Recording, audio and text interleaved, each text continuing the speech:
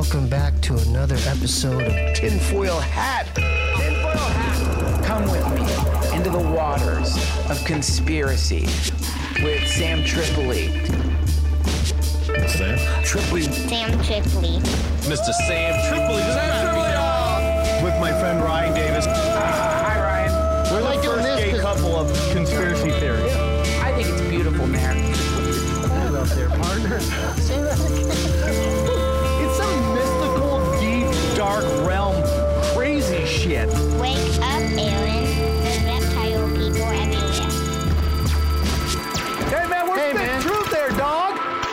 Oh, what the fuck are you guys even talking about? Are you ready to get your mind blown? Revolution will be podcasted.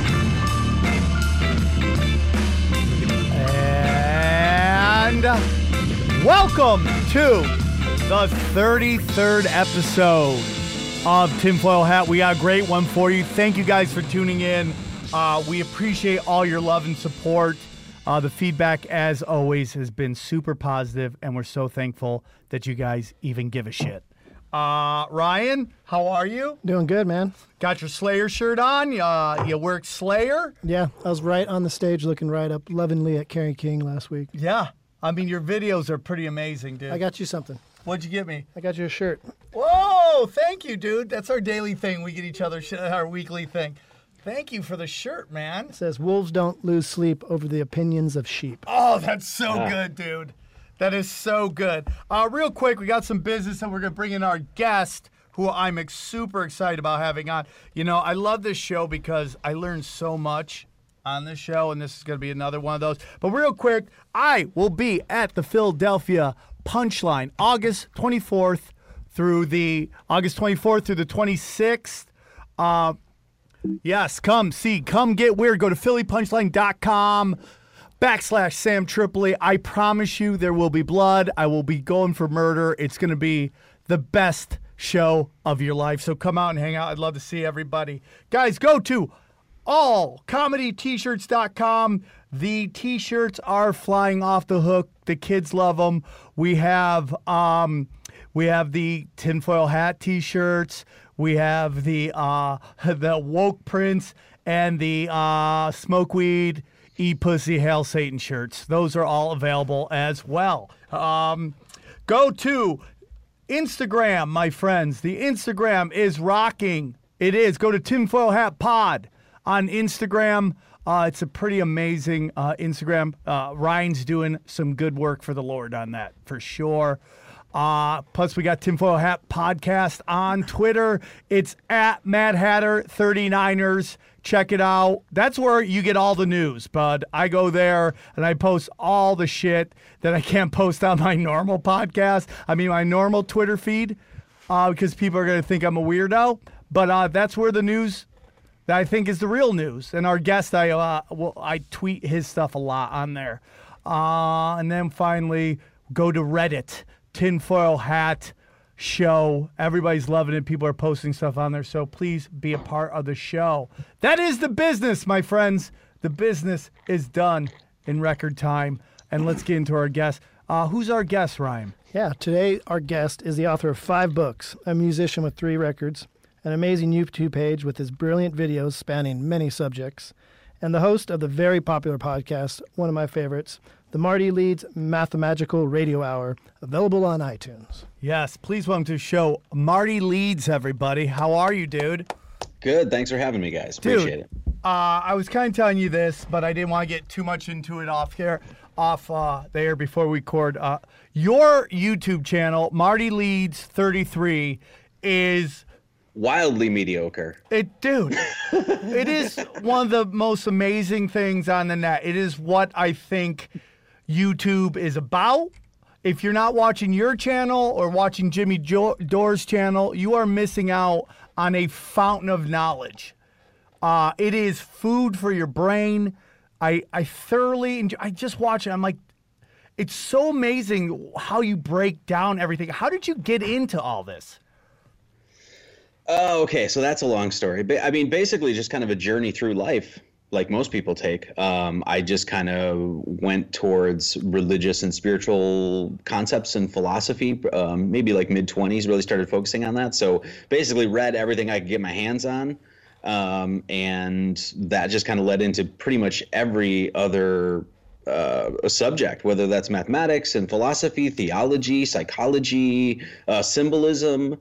And then a lot of this stuff was autodidactic. It was just basically me kind of learning this stuff as I go, trying to figure it out, making mistakes, having some triumphs, that sort of thing. So, I mean, they're just a wealth of knowledge. You break down everything. It's Marty Leeds 33. Why 33?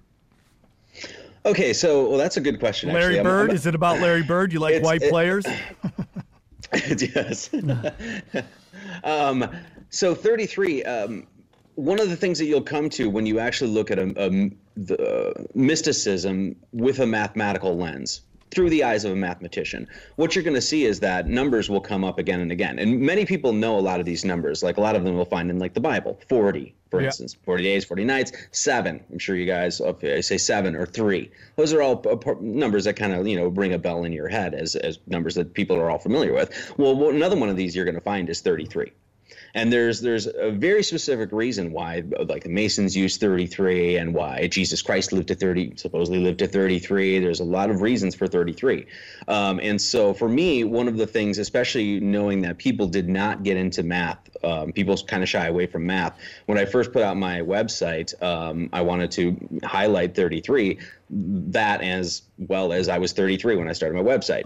So basically when I started Marty Leeds 33 and then my YouTube channel, I was on the cusp of 32 and 33, and I was releasing my first book. So it was all kind of like the synchronistic, magical kind of thing that just kind of came out. So amazing, dude. Yeah, I first heard you on the Higher Side Chats with Greg Carlwood. So you popped up on my radar, and I was like, man, anyone on THC is someone I need to check out.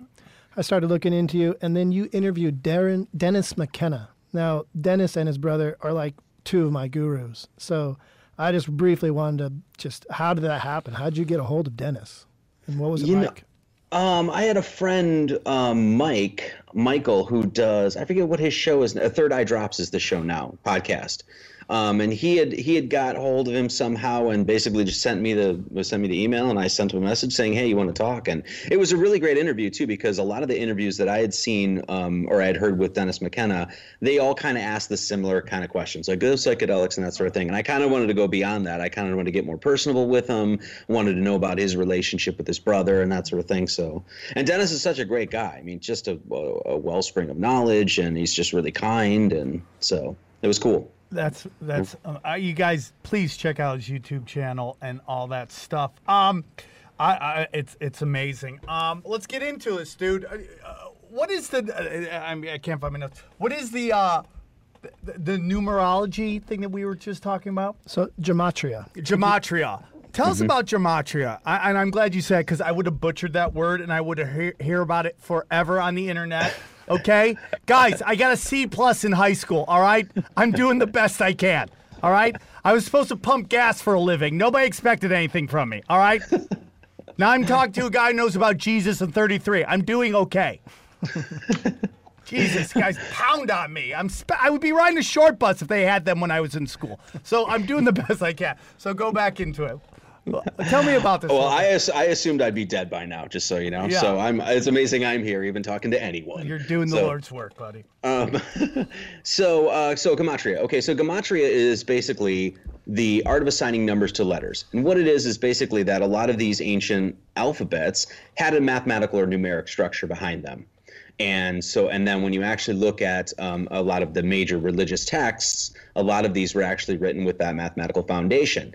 And a lot of people do not know this because it's not taught in modern academia. You're not going to go to Brown University and find a course on it. You have to really scour and look at a lot of these sort of like esoteric books, or really kind of hard to find books, to really get to the meat and potatoes of this. So that's really what Gematria is. Now, when you look at a lot of the old languages, many that are still around, like the Sanskrit, or the Sanskrit alphabet, you look at Hebrew, you look at Latin, you look at Greek, all of these languages, and it's very well known, utilize a mathematical cipher for them. It's crazy. So So when you look at, and this is well known in Hebrew, when most people talk about like Hebrew Kabbalah or whatever, it's like, oh yeah, when they put numbers to letters and that sort of thing, that's a big part of Hebrew Kabbalah, Hebrew mysticism, that sort of thing. But many of these other languages absolutely have numbers to them too. Arabic is well known to have numbers behind their language, and it's pretty well known that the Quran is written mathematically as well. Greek, no doubt. Hebrew, no doubt. Latin, almost assuredly, though I don't know if we have a surviving cipher for Latin yet, or if that's been discovered or whatever. But so my whole thing was, let's look at English and see if English has that, because English is kind of considered this sort of throwaway language, like it was just kind of cobbled together. And I never really believed that at all. I kind of thought that it's like, no, there's some mysticism here, there's some magic. So my pursuit was actually finding a predominant cipher for the language. Wow. And you just went to work, huh? And just started putting it all together. Well, I mean, it was a series of revelations in many ways. Wow. Just discovering one thing after another that led to another thing, and it was a very I mean, still is. I can still say this today, a very revealing time in creatively, spiritually, intellectually, all those things sort of came together in crazy synchronistic ways. Magic, that's really all I can say. And so, yeah, there was just one thing after another. And I just continued to work and continued to put my head down and just worked on it. And so that whole project of working on all that was also had a parallel of sort of like the project of my own being. Right. Basically, the craft of myself, trying to figure myself out, trying to figure out why I'm here and what I'm doing. And that really sort of was part and parcel with the whole journey. So. Oh. It's interesting you say that. It's like interesting. Our brain is divided in two. One side's logical and one side's the creative, inspirational side. And I've noticed in my own life, because I've never been a math guy, but the more that I've started to analyze and use the logical side of my brain, it's like I'm connecting the two hemispheres, and they work together properly. So it's cool how you said that. Yeah, 100%.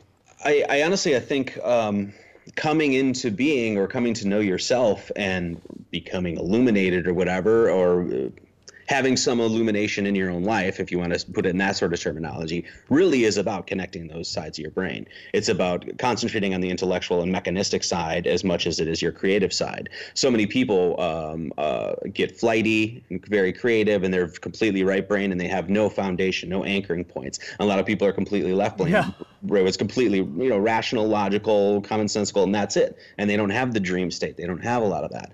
So I think really it's kind of building both those sides and letting them work in unison and in harmony with one another. I think you see that a lot too. Like, I think there is a lot of that, the male versus the feminine, and all that stuff, and how someone's so on one side, and how and it's almost like they want to, over time we've done stuff about the demonization of the divine feminine over, through culture and stuff like that. And it's like the key is to find this like real good balance, structure, but with empathy as well, And I think that's a big problem in society. Either you're one side or the other. It's so interesting, the duality of everything. I unfortunately believe that I'm way on the artistic side, and that sometimes I need to focus more on the anchor in life and the structure and stuff like that. Yeah, I mean, the whole male-female thing, or that sort of energy. I mean, your body is an electromagnetic vehicle, and we know that electromagnetism has a polarity. It has a north, south, left, right. In gender, that would be male and female. Right. So you basically have that within you, that sort of male and female aspects within you, and it's like I said, it's kind of merging that. That's actually what the alchemical process is in many respects. Is basically the merging of the male and female. And you'll actually see this in a lot of alchemical illustrations, where you'll have a single human being. And then that single human being will have, like, the left side will have breasts, and then it'll have two heads, man and woman. And it's really the merging. And that's really what the, Hermes Trismegistus or a hermaphrodite would be. Of course, you're talking about a spiritual process, of course, but it's merging those two halves and becoming the full being, if you will. That's so fucking interesting, man. Yeah, I could talk to you all day. I was excited that we'd get this interview. I could be like, hey, dude, can we be friends? I'll call you up and you just talk, and I'll just listen. I can't stand listening to myself talk. Dude, anymore, it's so good, man. It's so good. You're wonderful, man. Appreciate it. Real quick. Well, since we're talking about opposites, and I guess a way to start out is in the Bible, there's the numbers that, like, when I first thought of, like, okay, what are we going to talk about? And there's the number 777. Sure. And that's the amount of times that you're supposed to forgive someone when they do wrong to you. And I always wonder what happens at 778. Do you just like, all right, time to put the smack down? Yeah. And then the opposite side of that is the number 666. So I'm wondering if you know anything, if we could break down a little bit the beginning, say the book of Genesis, and then move towards any ideas or, no pun intended, revelations that you have from the book of Revelations. So okay, let's segue this conversation from Genesis and then into 7:7. Let's talk about that, or 7:7. Let's talk about that a little bit. So we'll have to go into some math here. But okay, Perfect. So I just pulled out Bible. I've got one handy. Just always, happen but to have one on you? I've got several here. So anyway, so no, we were just talking about the unity of opposites. Yes. Basically, it's the coincidentia oppositorum, the unity Right. of opposites. Male and Yes. female merging, black and white merging, left and right, Shiva and Shakti, Adam and Eve, these sorts of ideas. Well, basically, this is a fundamental template of all of creation, is to sort of created on these unity of opposites. And we even see that within just everyday sex. In order for a new human being to be born onto this plane of existence, a man and a woman have to come together and merge. Right. And that's just how the creation works. That's Right. how the universe works. Right. We were just So- talking about how everybody on the 405 here, a giant packed highway, stuck in traffic. There's no way you're not pro-gay marriage when you're stuck in that kind of traffic. But there's so many. We need more gay people because we need to create less people, man. Pro-choice. There's no way you're not pro-gay when you're stuck in 405 traffic. Go on. Okay, so we were talking about these ideas and how this is presented mystically within the Bible, this idea of the unity of opposites. Well, it's all over the first verse of Genesis right here. It's like, in the beginning, God created two things, heaven and earth. Right. There's your opposites. You got up and down. You got the spiritual dimension upstairs, the spiritual dimension of things that you cannot touch, you cannot grab, you're never going to touch the surface of the sun, you're never going to touch the surface of the moon. I don't care what they fucking tell you. You're never going to do that. The material dimension's down here. It's visceral. You can touch it, you can feel it, you can grab it. It's material. So heaven and earth, you got the opposites there. And then basically it goes on to say in Genesis 1:5, and God called the light day, and he called the darkness night, and the evening and the morning were the first day. So within just the first few verses, you have light and day, day and night, light and darkness, morning and evening, heaven and earth. Yeah. So basically what they're trying to do is, through mystical language, explain to you how basically the mechanics of creation works, the fundamental, the blueprint, if you will, and that's the unity of opposites. So that's just the segue from Genesis. So now you go to 777. So so you've seen, like when you go to the slots and you pull 777, it's the lucky sevens, you get the sevens. A lot of people have seen Aleister Crowley's work. I think it's in the book of Magic, it is, where he has 777 on the cover, and that's evil now or something, whatever. So, and everybody tries to give you an answer why 777, but no one actually just goes to the freaking number itself and asks the number what the answer is. Because when you talk about a mathematical proof, well, you get an equation which equals and equates, and then you get an answer. Right. It's like when people talk about a proof of God. I want a proof of God. Well, where are you going to find a proof? Where do you find proofs?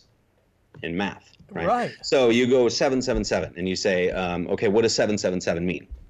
Well, it shows you that these numbers are actually encoding these same principles, axioms, if you will, that create creation. And numbers are explicit. They're these, they're living, breathing life forces in creation when you come to understand them. So 777. 7 times 7 times 7 is 343. So all we're going to do is multiply those three. Right. 7 plus 7 plus 7 is 21.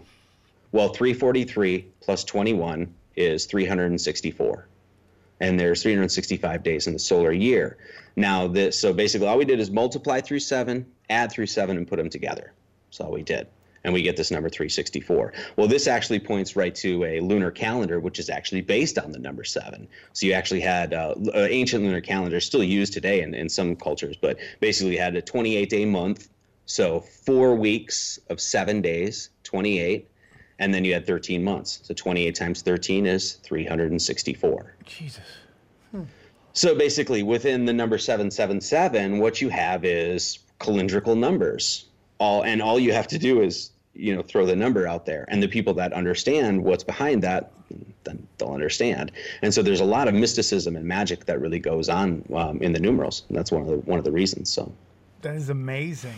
I'm just sitting there going, So I'm like, I almost forgot I'm interviewing you, and I'm just sitting there enjoying it.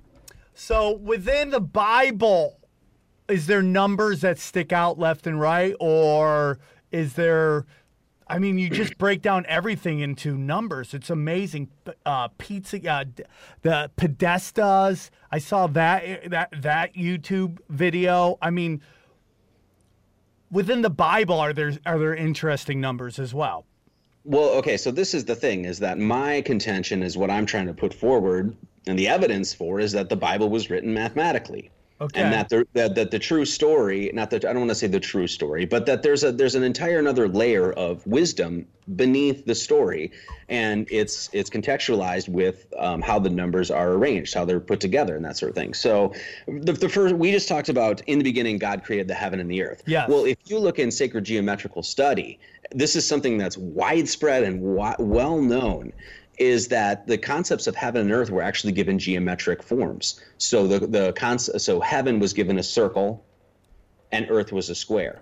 And you find this in the Freemasonic square and compasses. You find this in the layout of the Buddhist stupa. You find it in all sorts of different places. You can find this concept. And there's many illustrations where Jesus is, or God Himself is holding a compass down.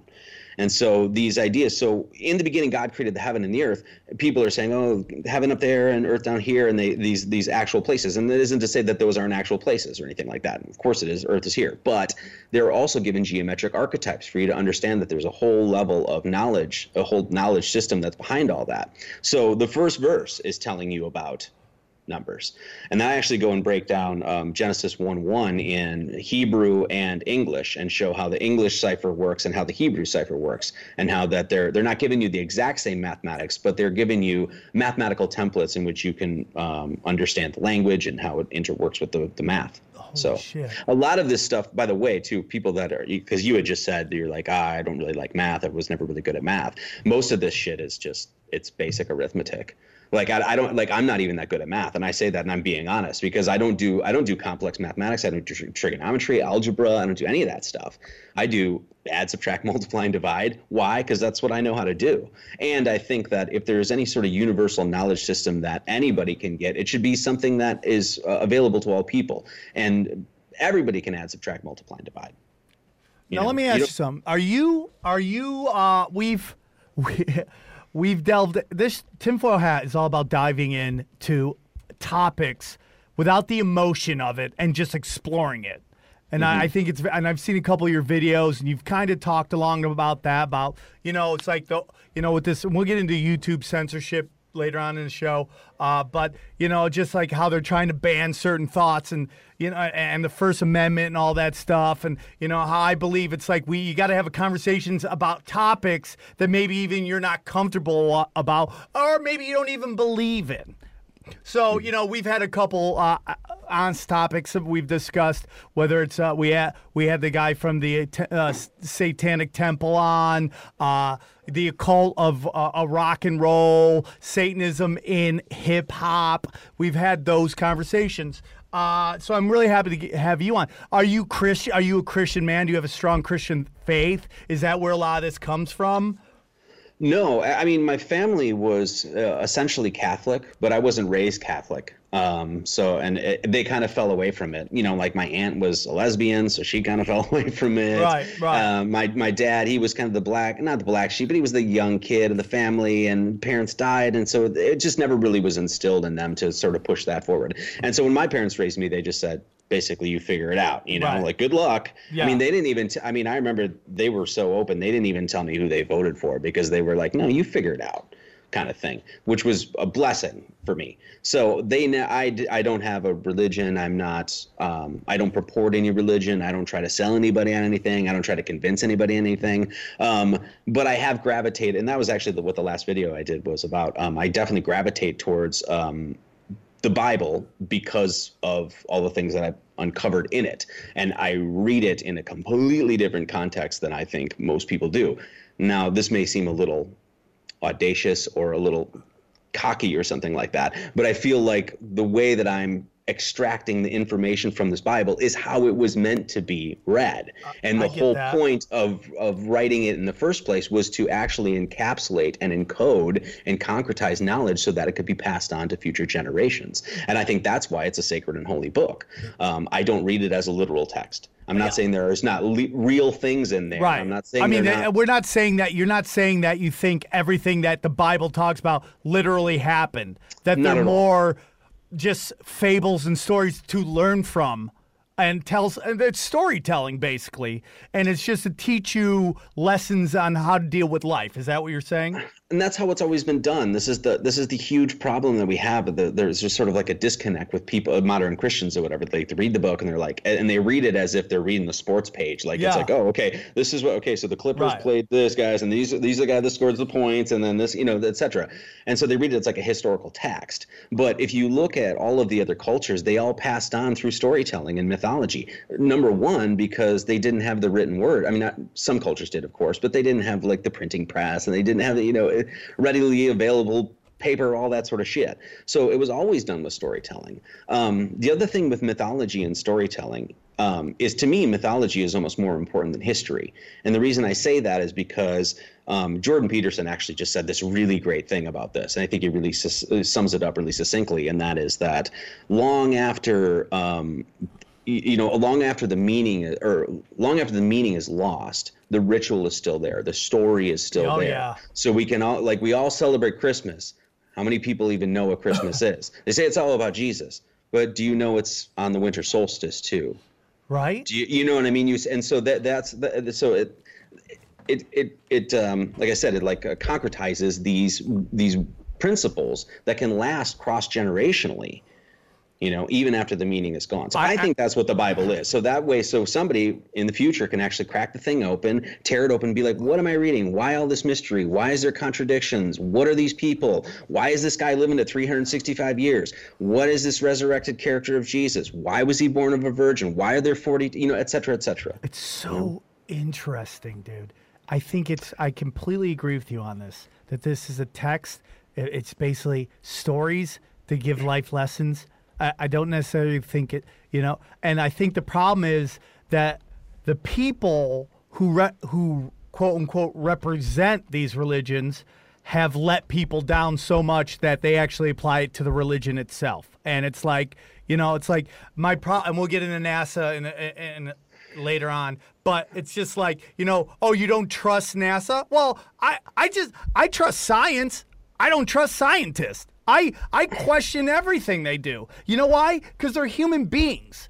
And they have motives and needs just like every single one of us. And they'll do certain things to make sure those needs are met. And sometimes they'll fudge stuff because the people who funded the study want certain findings to be found and results to find. So I question everything. And so we see that applied. People apply that to religion, but they don't apply it to science. They question religion constantly, but they never question science. And it's like, no, you got to question the people. It's always the people. It's never the ideology that is wrong. It's the people who are telling you about the ideology that you got to question. This is such an important point too, because I actually just recently got this where I was, decoding the Bible on a channel or whatever, and somebody came along and was just like, well, I don't really care. I mean, look at the Pope; he's just a kid fucker. I was like, well, that's true, but the Pope doesn't represent what Catholicism really is. 100%. So many of the Christians out there don't represent what Christianity really is, and I'm not trying to tear anybody down or anything like that. But that was the last video I just did was actually about that. I was like, okay, I'm just going to read you your book and talk about what Jesus actually said. And he was like, parable, parable, parable, parable, parable, parable, parable. How do you take it? Literal? Yeah. Well, that doesn't make any sense. You're not even listening to the Messiah that's telling you that you're following. Right. And so I point that out, and I'm saying I'm pro-Christ. I have no problem with the Christian Messiah. I lecture about it. I talk about it. I write about it extensively. I read the Holy Bible, and I'm just showing you your book. I show you your book. You show me I don't like that. I don't like your perspective. I don't like the opinion or the pathway that you're taking into this. You're a Satanist. Well, I don't think that's being a very good Christian. Yeah. You're not listening to Matthew 7:1 either, where it says, "Judge not, lest ye be not judged." Yeah. So why should I look to those people to give me the information here, or I just go myself. So I can't And agree then more. that's the other point that I made about Christ too. Christ and people, this meme has gone about, but like Krishna wasn't Hindu, Buddha wasn't Buddhist, and Christ wasn't Christian. Where did they get their religious impulse from? Well, they got it Gnostically. They got it from nature. They got it from where you're supposed to get it, God's creation, and that's what I'm interested in. I'm interested in those questions as opposed to what the Christians think about what the hell I'm doing. I think wise men are always open to new ideas. Buddha, Jesus Christ, Bruce Lee. Bruce Lee was big into that, man. Like Bruce Lee, there's an argument that he invented MMA, mixed martial arts, by going around learning different forms of martial arts and then taking what he thought was the best and applying it to his martial arts. That's really what it's all about. Yeah. He was the first one to also eat large amounts of cannabis in order to stop inflammation. Yeah. Really? Yeah, Bruce Lee was wow. He was big time into eating cannabis. I mean, hey, we just works. taught Marty Leeds something, huh? Bam! Look at us. Everything's going big. well, so much of what you've been talking about is the encoding within the systems. And one of the ones that I was reading when I was researching more and more about what you talk about is the power of pi. So I was wondering if you could explain to us how it's encoded in the emblem of Israel, the UN logo, and the Masonic square. Okay, so take a few steps back here. So we were talking about earlier that like a lot of these ancient like spiritual texts, a bunch of them, they're actually encoded mathematically. Well, the reason that they're encoded mathematically is that math is a universal language that anybody, it doesn't matter where you were born, when you were born, what culture, what age or eon born, math is always going to be math. The Pythagorean theorem is always going to be a theorem. That's why it's called a theorem and not a theory. So it doesn't matter who you are, you're always going to be able to go to that base of knowledge, and it's always going to be there in creation. Why? Because God created it, or the Creator created it, the Great Spirit, whatever you'd like to call that thing. So, I think God is a black British lesbian. Sexy. Yeah. Yeah. Smokes cigarettes. Yeah, DJs, sells drinks good Hennessy. coke in heaven. It's all good, dude. Drives like an 82 Cadillac, Yeah, one of those there we really go. big boats. You got it. You got it. I want to go to Sam's heaven. What the hell are we talking about? Oh, yeah, pie. That's right. Pie. So Speaking of eating, okay, pie. so basically mathematics is this universal language, which means that the universe put it there. God put it there. So then you can go to that language and you will always get the same answers. So when we talk about, especially in the Bible talks about, the word of God, right? And we hear this in many different cultures about there was a word spoken. In Hinduism, it's the great Om, that thing, right? Right. So you hear the word. Well, my question was, okay, so we have all these different languages. The Bible itself, let's just take that as an example. It was written in German, Italian, Latin, Greek, English. Well, what language is the right language? Hebrew? Are we supposed to, well, I say, well, no, there's a language that's actually above and beyond all of them, and that would be the language of mathematics. And so when I said, okay, well, what is the word of God? Well, people say it's the Bible. Well, no, that's not the context. And actually, when you actually go to the Greek, it's like, no, the Greek, the word means logos. And logos is where we get the word logic. It's where we get the word logo, which is actually a symbol. Wow. So therefore you have, in the beginning was the word. Well, what language was God speaking? Well, he was speaking the language of mathematics and geometry. That's my take. I actually learned that from a guy, Alvin Boyd Kuhn. He's the esotericist, high mystic, great author, fantastic. If you want to get into mysticism, there's a book, Hermetic Masonry. Is that by Alvin Boyd Kuhn? That's not by Alvin Boyd Kuhn. I'm sorry, getting those conflated. Anyway, great mystic. Basically talking about pi as the word of God, and that this mathematical ratio represents so much in our creation that you actually point to this one basic simple geometry, and it can help you understand a lot of things in creation.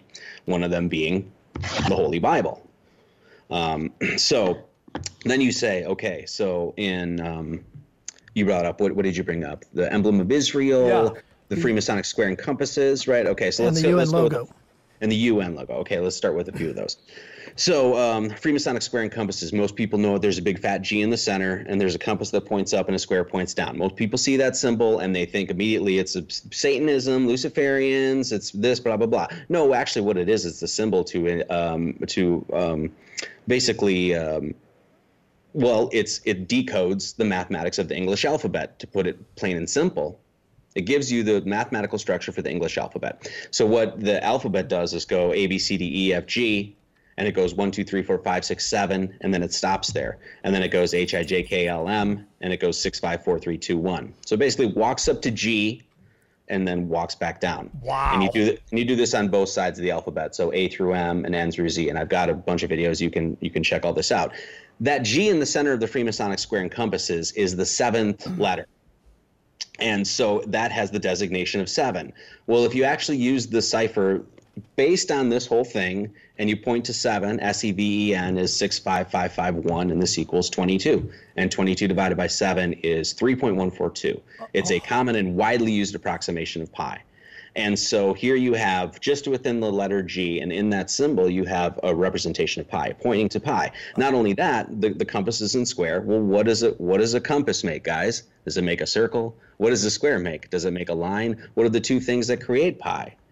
Circumference and diameter, a line and a circle. So that one symbol right there gives you the mathematical structure of the English alphabet, the word of God, the concepts of heaven and earth, all of that stuff in a symbol. Now, then I ask you guys, did you guys ever take Symbolism 101? No. No. That's because they don't fucking teach it. And then you say, why don't they teach it? Why don't they teach it? All around you are symbols. Stop and go, those are symbols. All the corporations use symbols. All right, and we think symbolically too a lot. You know, in fact, I would say a majority of our world that we think is symbolic. So that's where the symbolism comes in. Okay, so that's Freemasonic square and compasses. That's amazing, dude. Emblem of Israel. If you look at the emblem of Israel, the same mathematical structure for the two reeds on the emblem is the same thing for the English alphabet. It goes 1, 2, 3, 4, 5, 6, 7. There's a leaf that points up, and then 6, 5, 4, 3, 2, 1. And then it does it on the very other side. A, B, C, D, E, F, G, H, I, J, K, L, M, N, O, P, Q, R, S, T, U, V, W, X, Y, Z. Same symbolism, same information being conveyed or concealed, revealed, depends on who you are, in two different symbols. So unbelievable, dude. Unbelievable. So what about the UN? Okay, so the UN logo is basically the same thing as well. You have the two reeds on the side of the. Yeah. Right. I mean, you've all seen it. It's got the azimuthal equidistant map. There's 33 sections in the middle. Yeah. There's the two reeds on the bottom that are connected, and then you have the two reeds that are mirrored or symmetrical on the sides. And those reeds actually, it's the same mathematics. Just point them out. And if you're watching or listening to this, just bring it up in your Google or whatever. It's A, B, C, D, E, F, G. There's one pointing up, and then H, I, J, K, L, M. You go to the other side, N, O, P, Q, R, S, T, U, V, W, X, Y, Z. Emblem of Israel, UN logo, and Freemasonic square and compasses, all pointing to the exact same thing, and that's the mathematical structure for the English alphabet. There are people through history of time that are working on such an insane level. It's amazing to me how people operate, whether you want to call them the deep state or what secret societies. The things that they've come up with it's unbelievable. And that nobody takes any time to study or learn this stuff blows my mind. It blows my mind. Well, I mean, most of us, this is where I can be extremely empathic, especially, or at least to myself as too. We've been indoctrinated our whole lives. We weren't taught. We were indoctrinated. And so most of us are coming into being and trying to figure out what the fuck is going on. Right. And most of the time it's unlearning the stuff. So the first thing you got to do is shed all the skin and get rid of all that stuff. And then you're like, okay, now I got to start from ground floor and relearn everything. The beautiful thing about the time period that we live in now is that when you're in that process of doing that, there's so many people out there that are providing such good work and helping out along the way. That's why I really felt where I wanted to put myself in a position of not some media guy or anything like that, but a teacher. I wanted to teach this stuff, and I do want to teach this stuff because there aren't many teachers of the mysteries out there, and that's why I kind of position myself as the teacher of the mysteries, preacher of the heart. Yeah, dude, I am all in. I mean, your YouTube again is amazing, and you're totally right. School isn't about educating you. School is about basically teaching you to follow orders. Learn how to file orders very early. If you don't file orders, you get in trouble. You're like me, 4th grade, spent every fucking recess sitting in the hall outside Miss Bacon's room because I didn't want to listen to math class. You know, like that's really what was happening. You get rewarded when you follow the rules, and you get pounded on and punished if you think your own way and go your own way. You see it a lot. And learning, actual learning, is fun. It's enticing. It's exciting. It's fulfilling. I mean, at least for me, when I go and I learn something new, it's just always like, you know, and the school system that we're put in, it's like you can't even keep the kids in the seat. You know, it's like you were saying, it's just this droll, awful way of teaching people. And I get this all the time with as far as math. It's like, Jesus, I wish you were my math teacher, Marty. It's like, yeah. I wish I was too, because I think you would have a whole group of people that would be loving math as opposed to what I've gotten for the last 7 years. And I say this, no offense, but every podcast I've ever done, pretty much they start with, oh, I've never been good at math. I hate math. I can't. And then I ask, and then I just present the question right back. Why? Why the fuck do you think that is? Maybe because they didn't want you to learn it? Yeah. I think there's real truth in all that. That the powerful people don't want you to be too smart. And I think we saw in this country, and I'll say this, when we got to Vietnam and everybody was protesting about these wars, that scared the shit out of them. They're like, the masses have gotten too smart. They know too much. We got to start doing something. And that's when you saw slowly but surely them pulling money out of education. Slowly but surely, you know, the move to two parents working, two-parent incomes in things, and moving away from the family unit like that because people just got too smart. They're just paying attention too much. Yeah, our modern education system is actually based off of the Prussian system of education, which is designed to make good factory workers, not good free thinkers. Yeah. And so we still install that into the nowadays. And since we're talking, not to jump up too much, but we're talking about being curious and asking questions, one of the videos I watched on your YouTube page that really struck home with me was talking about NASA and the Mars Curiosity rover and the New Horizons satellite. So, sure. Yeah. What are you're somebody who is questions NASA. Now, we're very good friends with Joe Rogan. We're very good friends with A Bravo. I don't know if you followed that whole thing on Joe's podcast. I mean, sure. I've literally the podcast will happen and I'll see Joe at the Comedy Store, and I'll ask him how it went, and he'd be like, "Oh, Eddie's nuts," and then I'll hear Eddie's side on a text thread about his thoughts, and I just think it's very interesting. I will say this about Joe Rogan: one of the most wonderful people I know. He's done more for people in comedy than anybody I know. He's made a lot of his friends millionaires. He's a wonderful person. That podcast is so huge. It's so huge that I don't know if he wants to go through the headache of a lot of the stuff, discussing a lot of the stuff. I think it's like swatting a bee's nest and then wondering why you're getting stung constantly. And I just know he is a critical thinker, and he is a guy that goes for it a lot. And some people don't think he does because this stuff with NASA and all, and how people feel he's kind of flipped. I don't know, man. Your thoughts on any of that, if you have any opinion. Well, I mean, I don't have anything personal against any of those guys. I don't know them. I've never talked to them. Course, so I mean, I think I made a not even a little dig on Joe in the Flat Earth Litmus Test video that I did, but it wasn't even a dig on him. It was just basically him saying, "Hey, don't listen to people on YouTube yet." He has tons of people on his show from YouTube. Like Jordan Peterson's on YouTube now, and he's fucking huge. Right. So that was a little dig there, but I think he's more about anybody can say anything on. I think what he's trying to say, and I'm not. He doesn't need me to defend him on jack shit, but and you're not attacking him. I just think there is something about when I start researching something, I look at multiple platforms. And I look at the information's coming out, and then you put it through this common sense, even though common sense isn't that common. You put it through this thing about, okay, what is realistic, what is possible with this flood of of fake news, fake information being put out, done probably on purpose.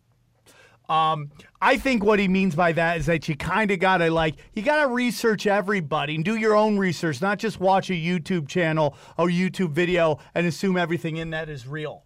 I think it's question everything, whether it's applied to what's going on through mainstream media, the voice of the government, or a YouTube page. Just question everything. Yeah, and I actually get that. I tell people the same thing I've said that since day one. I was like, don't believe me, don't trust me. Why would you trust me? I'm some guy on YouTube, question everything. I agree with that. And I would say that anybody you touch, listen to this podcast, whatever.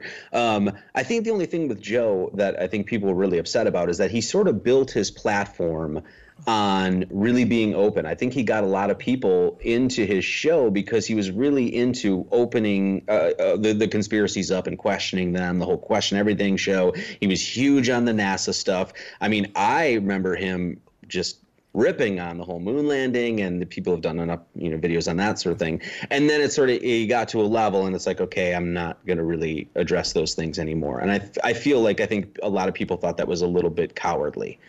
And I understand that. I also understand that he's in the position that he is, and he can't delve into every single conspiracy. I think that's it, dude. I think what happened with him, and again, he doesn't need me to think. I think he did a show called Joe Questions Everybody. He met a lot of these people that are the experts on this, and he just found them to be a bunch of bullshit. And maybe at some point he's like, I don't fucking know. I'm not gonna know. And it's like you showed a clip of, I forget who it was. Neil deGrasse Tyson. No, it was I forget who you said, but it's like you know the Earth is round because somebody told you that, but do you really know? And that is so true. There's a lot of things that people just know because somebody told them. Well, that's pretty much our whole world in many respects. That's what I was saying about the whole indoctrination system. You are bombarded with everyone telling you how it is, theologically, politically, what the science, what the shape of the earth is and things like that. Then you go through that whole process and realize that, okay, wait, most of those people had no idea what they were talking about. And some of them were intentionally lying to me.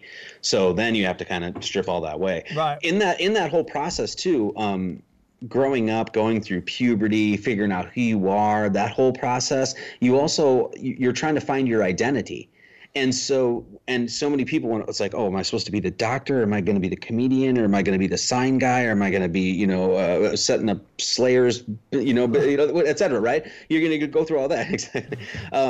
And really the whole identity, to truly find your identity in a I would say an alchemical sense, if you will, is to really just throw all of that shit out. Yep. Take all of it away and say, I don't even know if my name is Marty Leeds kind of thing. Start there. And it isn't to say just abandon everything recklessly, but you got to start with your own investigation and trust yourself, trust your heart, trust your mind, and go through that and really challenge yourself to the core. And I think if I'm going to say anything against Joe here, I'm not going to say anything against Joe because I don't really care. Like I said, never met the guy. I don't want to rip on people I've never met, but I don't think he's willing to challenge himself that much because he's in the position that he's in. And I would say a lot of people would agree with that, at least from what I've heard. But like I said, I don't even like to talk about people negatively or in any sort of sense unless I've met them. Like people are like, oh, Neil deGrasse Tyson is a piece of shit or something like that. Yeah, maybe I disagree with him on everything scientific, but maybe he's just a guy maybe he's not that Masonic agent shill from the government. Maybe he's just a guy that spent his whole life being like, science is it, God is ridiculous, religion, and all of a sudden he's got to be 45 years old, and now the tables are turning, and he's not. Hold on, I don't want to say man enough 45 to 45 years old. Black don't crack, homie. Holy shit! I don't know how old he is. Oh, the numbers guy doesn't know how old he is? Yeah, he doesn't know idea. No, I'm with you. I totally get what you're saying. I'm not going to immediately say somebody's like a shill or an Asian or something like that. Maybe that guy's just got to a point like he's not willing to really be, like I said, man enough, if you will, to really go and say, hey, maybe I was wrong my whole life. I think that when we talk about flat Earth, I think that's really the contention that a lot of people feel. They have to go back and look and wait, all that time that I was philosophizing and all that stuff was all bullshit. You know, like that's. I think for Joe will people. question everything. It's totally 100%. I get what you're saying. I think here. I'm just gonna say this: that when you get to a certain level, that every word you say is overanalyzed, scrutinized, so much. and I don't give a shit. You could have all, like, dude, I guarantee you somebody will take what you were saying about 364 and all that stuff, and I'm going to get people just going off on it. And you're like, this is math. Math is, there is no gray area. It's math. And someone is going to go nuts on it. And they're just going to take it like it's the most offensive thing they've ever heard in their life. And then what I was trying to say is, like, when you get that big, it's like, is it worth it?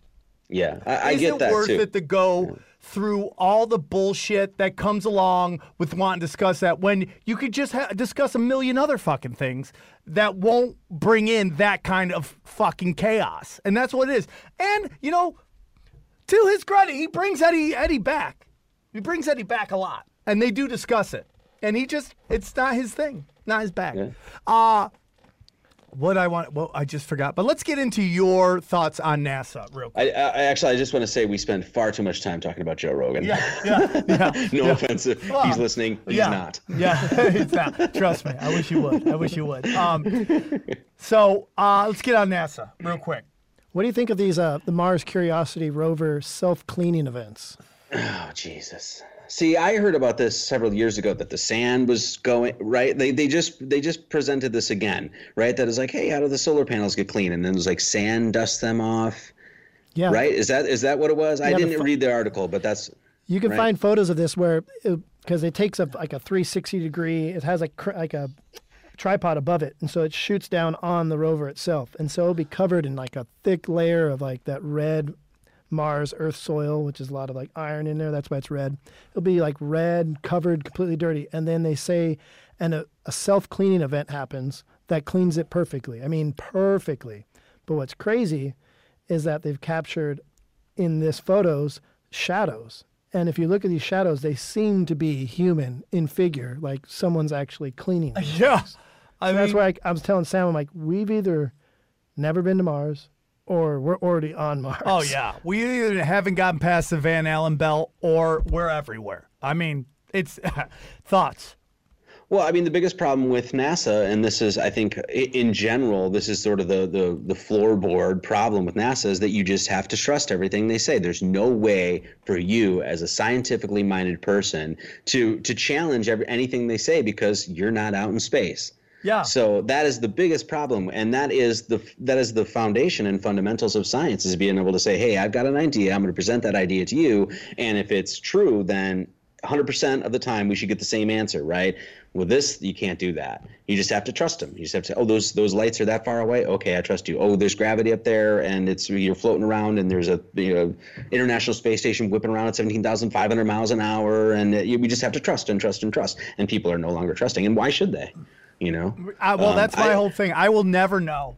I will never know about space or anything like that because no one's sending me, and NASA's never sending this 40-year-old Armenian with a fucking drug addiction problems in the fucking space. I'm never going to go there. So I'll never be able to say whether things are flat or anything like that. And since we're talking about like trust in general, we always get into CIA topics. We've been briefly getting into like New World Order government. I mean, what do you think? Do you think there actually is a one world government, a New World Order, if you will?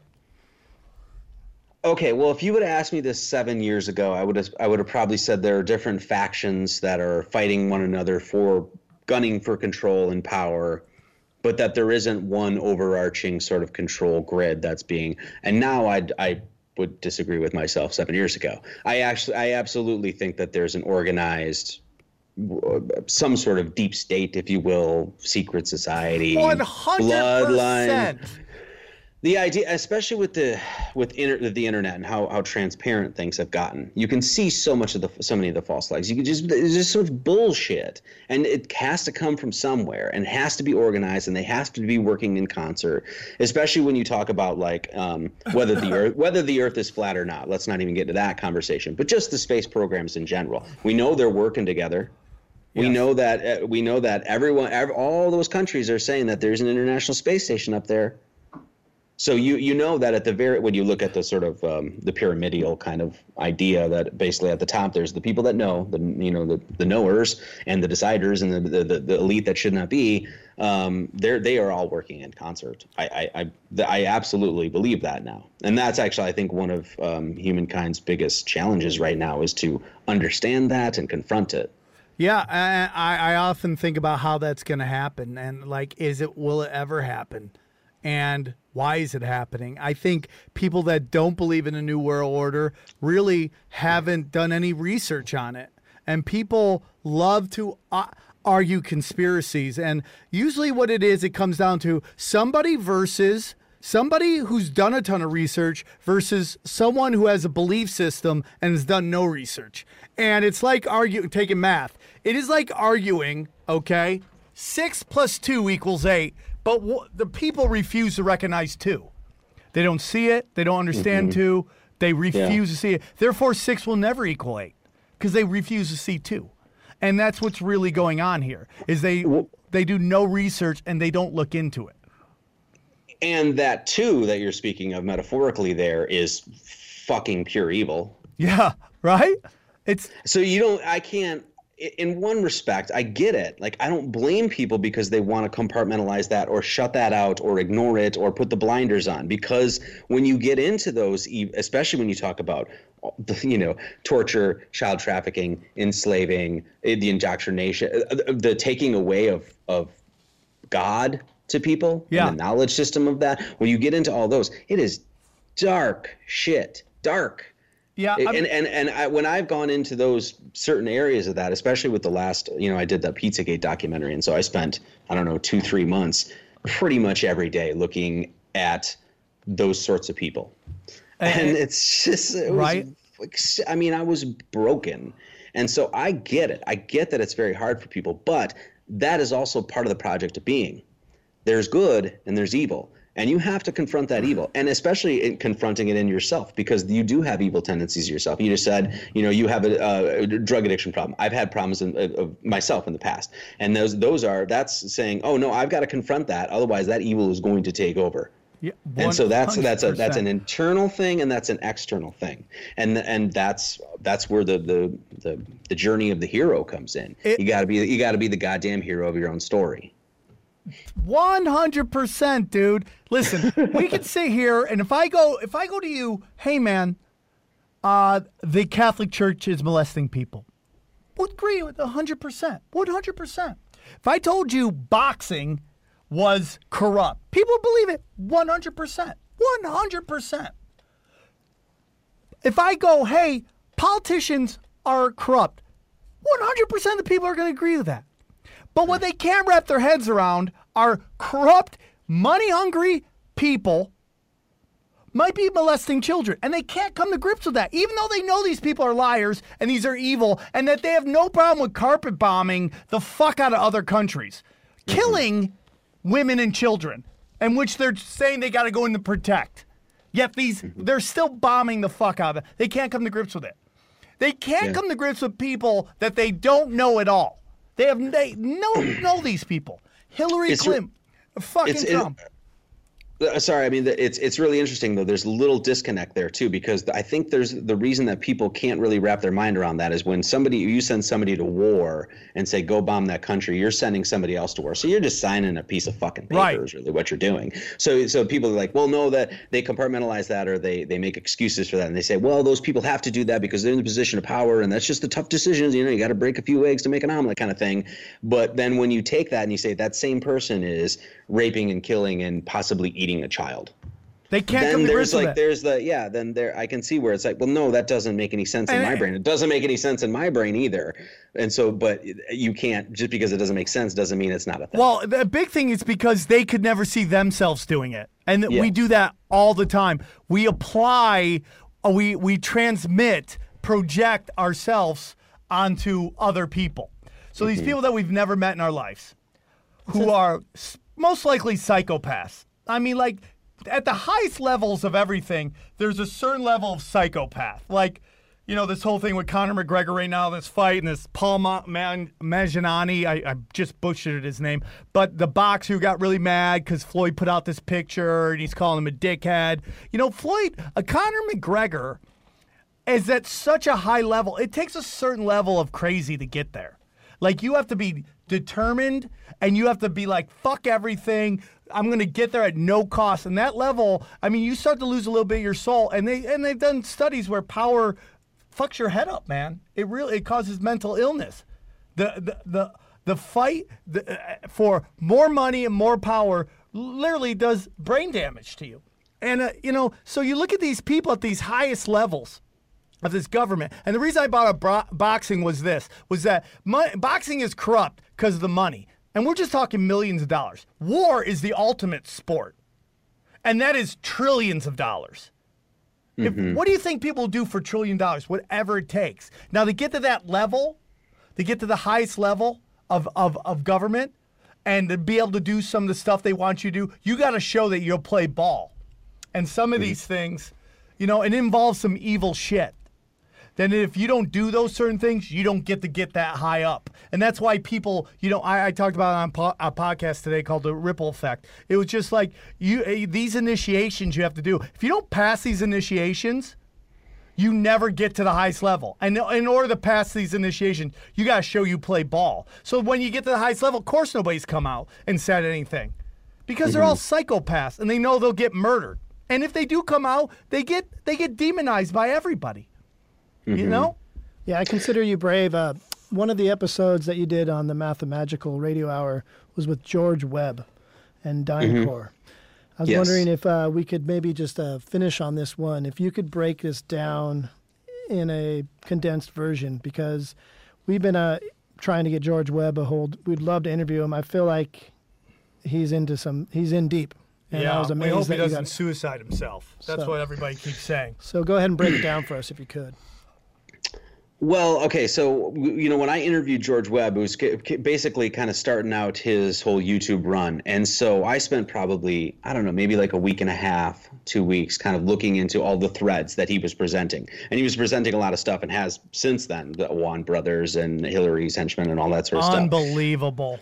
But in the beginning, a lot of the things that I was following was just, I didn't even really follow George Webb necessarily. I was like, he was just bringing up a lot of things that were well sourced and well documented, things that most people just didn't know about, or at least I didn't know about. One of those being DynCore. And I was actually going to do a whole documentary on DynCore. I just had other things I had to really take care of. But DynCore is disgusting.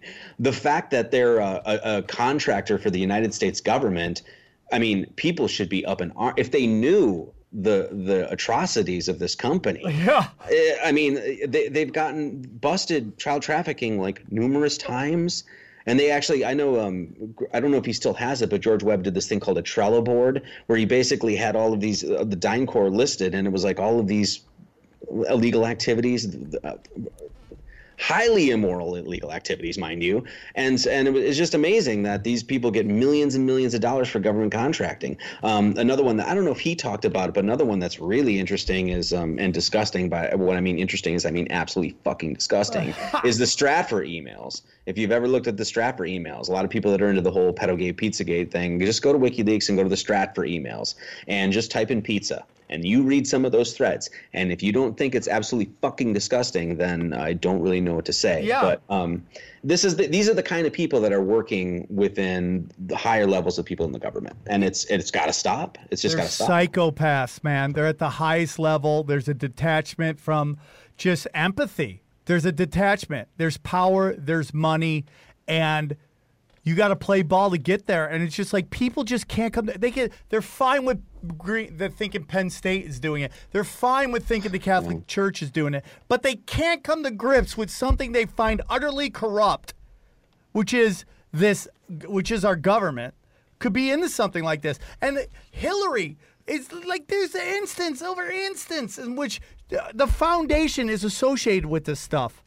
And they can't come to grips with it because they can't come to grips with that a woman would be involved with something like this. The Clinton Foundation alone, it's so clear what they were doing.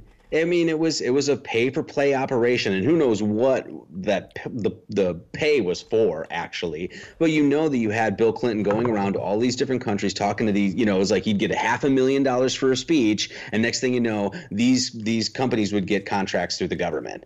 And it's just like, it was clear as day. And then all of a sudden, Trump wins, and the Clinton Foundation closes their door. Yeah. Remember, the Clinton Foundation was supposed to be a charitable organization. What happened to the charity? Yeah. Did it just, I guess we're done giving now? I mean, the fact that we don't have the FBI and the CIA and independent investigators bringing these people in is nuts. And this is the thing that really, I'm sorry, I don't mean to rant here or anything, but this is the thing that show's about. Pizzagate really hit. It was like almost this chance. It was like, God, if we can get one of those people and actually get the government, the old boys in the government, the old boys in the CIA and the sheriff's department and all of that, if we can get them hip to this kind of shit that's going on, they'll honor their oath and they'll stand up and they'll go. That was the hope anyway. Yeah. And if you could get one of these people and then you crack open their emails and then you find out and then bring all those people in and then you start connecting all the threads, there was the hope anyway that you could really take the whole thing down. It's not happening. I didn't really think it was going to happen, but there was a moment anyway for me. Trump sold a bunch of goods, man, or he went in there with an intent and then they surrounded him and he just realized that, or they just. What do you guys think about the Trump situation? Well, I mean, my opinion is that if you look at the Trump's administration and how it's going, it mirrors the Clinton administration so much in the fact that we have these giant investigations that start out as one thing and then just keep evolving into something else to keep it in the news all the time while he's doing all the deep state's bidding. I mean, if you look at the Clinton administration and the Clinton years, if you look at what he signed into law, it has been devastating to this country. Devastating. NAFTA I'm from Wisconsin originally, and NAFTA destroyed the Midwest. And it just destroyed it. I have a theory that it's all part of this movement right now to demonize white guys. What they did to the black males, they're now doing to middle class and poor white guys. Demonize them, take away their opportunities to make $1, flooding their areas with drugs. Then this will result in mass incarceration and the crash of the family unit. And I think you're seeing the beginning of it right now. Hollywood is constantly demonizing poor white guys. Everybody's a Trump supporter, which means you're a redneck and all that stuff. So, but the point is that these trials would start out with Clinton as whitewater, now goes into a fat chick giving him a blowjob, okay? And that's not what it started out as, but they got to keep it going. So now you got it with Trump. You had the Russians hacked the DNC, and they hacked the RNC, but they only released the DNC stuff. Well, nobody from the RNC's come forward and said anything. Not a rogue guy goes, yeah, it's true. Nothing from the RNC side. All DNC. So it starts out as the DNC hacks, and that hasn't been able to be proved in a year. So now it's moving into something else. The main problem I always see with all of this stuff is that the control of the narrative of what people actually talk about. Russian is a perfect example. You didn't hear, excuse my language, I'm trying not to swear as much, but you didn't hear fuck all about Russia for years. Nothing. And then all of a sudden, Russia, they're a problem. Now they want to, get involved with all of that stuff. And then all of a sudden, now what is it? North Korea. Yeah. Okay, are these really problems? Or is somebody controlling the narrative? So therefore, you control the narrative, you control reality. And this really, don't mean to bring this kind of full circle, but this is why I say that mythology is almost more important than history. Because what are they telling you? Are they telling you facts? Are they telling you truth? Are they telling you things that are historically accurate? No, they're not. They're telling you fucking stories. They're giving you myths, and we all just follow, and then we go to the water, and it's like, oh, do you hear what Trump did? Oh, the Russia and then North Korea, they got, and it's all, and what's going to end up happening? The same shit that's happened in the last couple presidents. We're going to be bombing a country. We already did, right? The quote was mother of all bombs, right? That was dropped in Afghanistan. Yeah, I mean, dude, we are in how many countries now? Are we in? 7? About to go into 8. Hitler did what the other day we talked about on Punch Drunk. I think Hitler got to 11 or 12. Like, we're not far off, man. And we, through recovery, you learn in 12-step programs, you do a list of people, of resentments. You do the list of these resentments, and you find the one common denominator in all those is you. Like, we're fighting everybody. At some point, maybe it's us. And I think 100% it's us. Has nothing to do with freedom, has nothing to do with righteousness. These are bankers' wars. This has to do with Syria, this pipeline, petrodollars, and they're not telling you that. They're not telling you that at all. It would be really nice if the internet could determine that narrative, or basically put the main story out for people to really talk about. Because and I always say, and this is the only answer that I really have to fight this sort of madness, is unity. And when you talk about the last election, you talk about the people that voted for Bernie Sanders and the people that voted for Trump. What was the commonality that they had? Well, they were sick of the system. They were sick of the same old shit in Washington, and they wanted to, roast these guys out of there and get somebody new in. And of course, they differed on how they thought that was going to be done. But that's really what Trump was about. I mean, I don't think anybody was really voting for Trump because he thought he was a very articulate, brilliant guy. I mean, maybe, I don't know. But you know what I'm saying? Like, people are just sick of the same old nonsense. But I think that's done on purpose. I think they're so smart. I think these people are running everything. I mean, look at Barack Obama. Barack Obama shows up right at the right time when everybody's tired of old white guys. And here's this articulate, African-American, law professor that speaks eloquently and just, it floors everybody with change. Didn't change anything. Didn't change anything. But they know exactly what we're looking for. So now you got Obama's in, everybody's over Obama. Boom. Who comes in? An outsider. A maverick, a guy who doesn't, he shoots from the hip. He's anti-PC, But now he's doing the exact same thing. He's doing the exact same thing. And it's just like, I don't know what the answer is. I wish I knew. It's a giant overhaul.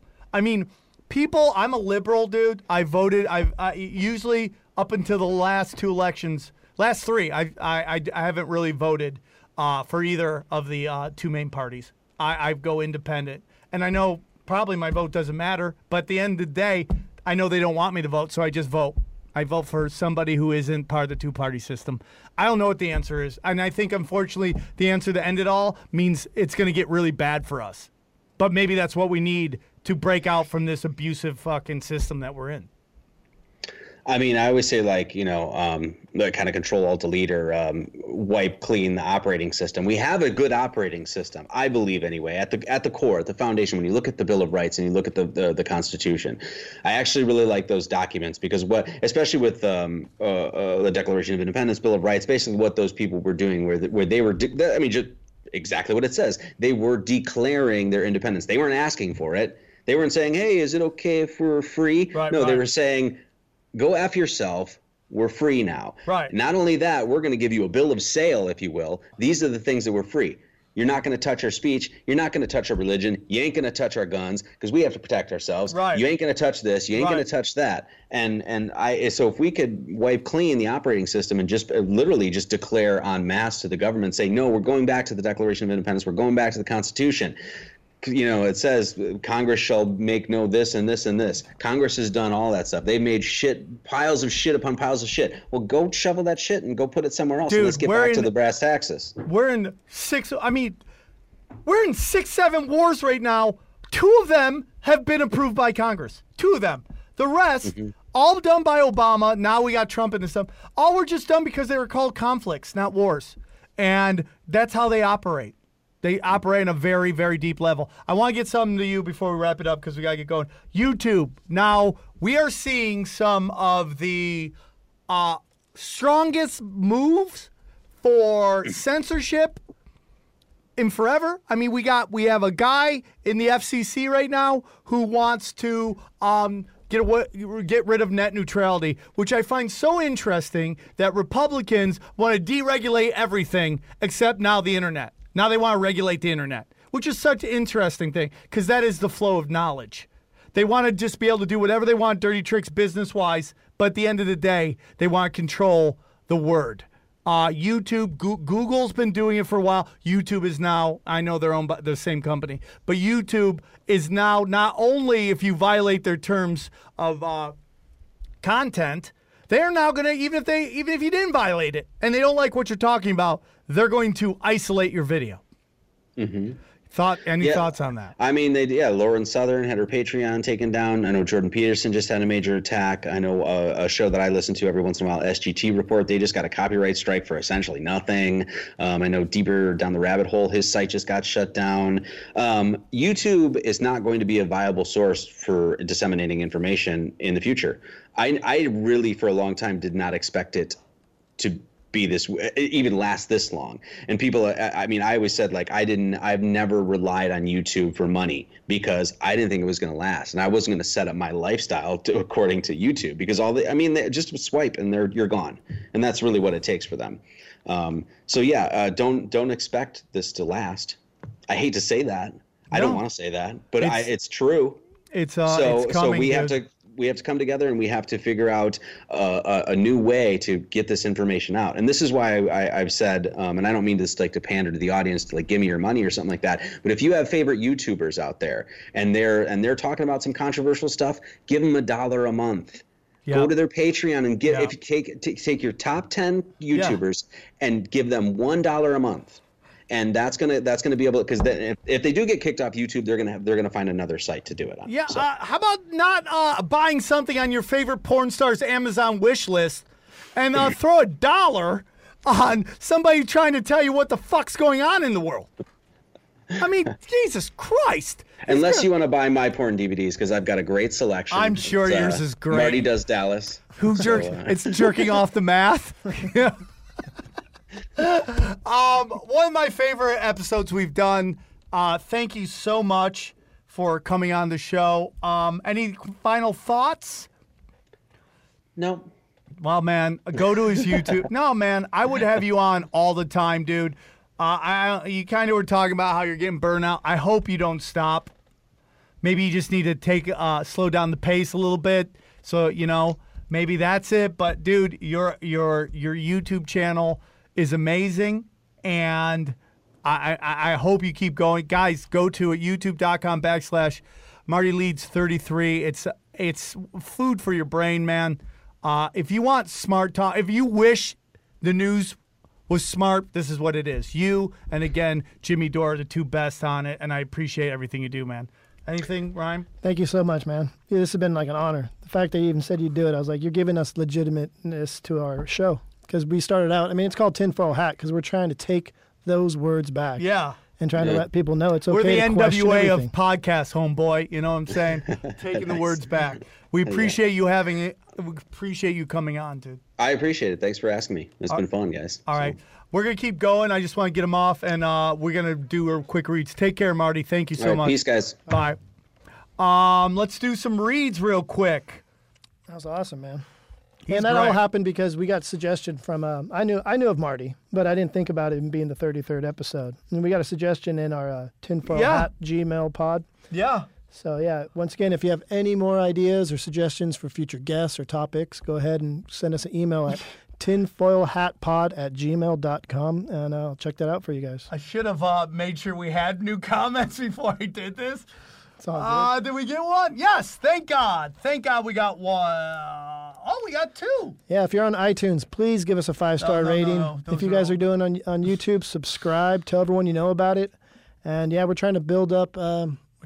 This open-minded army. Yeah. Okay. There we go. We actually had some. Okay. Here we go. We got a couple. Let's read these. Since I was a child, I always question everything. Sam and the crew doing a great job covering my favorite topics. And that's from The Toppler. Yeah, we've gotten 4 of them, actually, dude. Yeah. Keep up the good work from Whackbox. I love it. I love the show. Keep up the good work. The fact that Sam is obviously entrenched in these subjects, but continues to make stupid mistakes like getting someone's name wrong is a true testament to real human behavior. Hey, man! I'm fucking trying. God damn, man. I'm trying. I'm a human being. I'm not that smart. I'm a C+ student, Here we go. Oh, we got 4-star. Great show, but Sam needs to be longer. When you guys are when you guys are on fire, it always ends. Love the show, but make it longer. Why? So you take a star from us? God damn, man. Speaking of fire, me and Sam, if you guys are in the LA area and you're looking for something to do on Sunday, we're going to be at the Women's Mass, and that's going to be a benefit for the homeless women and women reproduction rights. It's an event put on by the Satanic Temple of Los Angeles. So it's going to be 9 p.m. to 2 a.m. Tickets are on ticketfly.com. You come meet and greet with us, and we actually might have our special friend. We're going to work on getting Stevie Weeby there. Final thing, final comment. Great job, guys. Chris Penn, Stearns. Would love to hear Mr. Liff as a guest. Hey, dude, we'll try to get anybody on. Guys, that was a great podcast. It was a great this was a great episode. It was up there with the great Carl Wood. Final thoughts, Aaron. He lost me when he went flat Earth. Oh, we didn't even get into flat Earth. Purposely. Lost you at flat Earth. I mean, not that he had me, but he definitely lost me there. So nothing he said made any sense? Aaron, you really are. You just... God damn it, Aaron, dude. You're gonna fucking dehydrate. Drink from the fountain of knowledge, man. All right, guys. Take care, man. We'll see you next time. Hope you enjoyed this. Global controls will have to be imposed, and a world governing body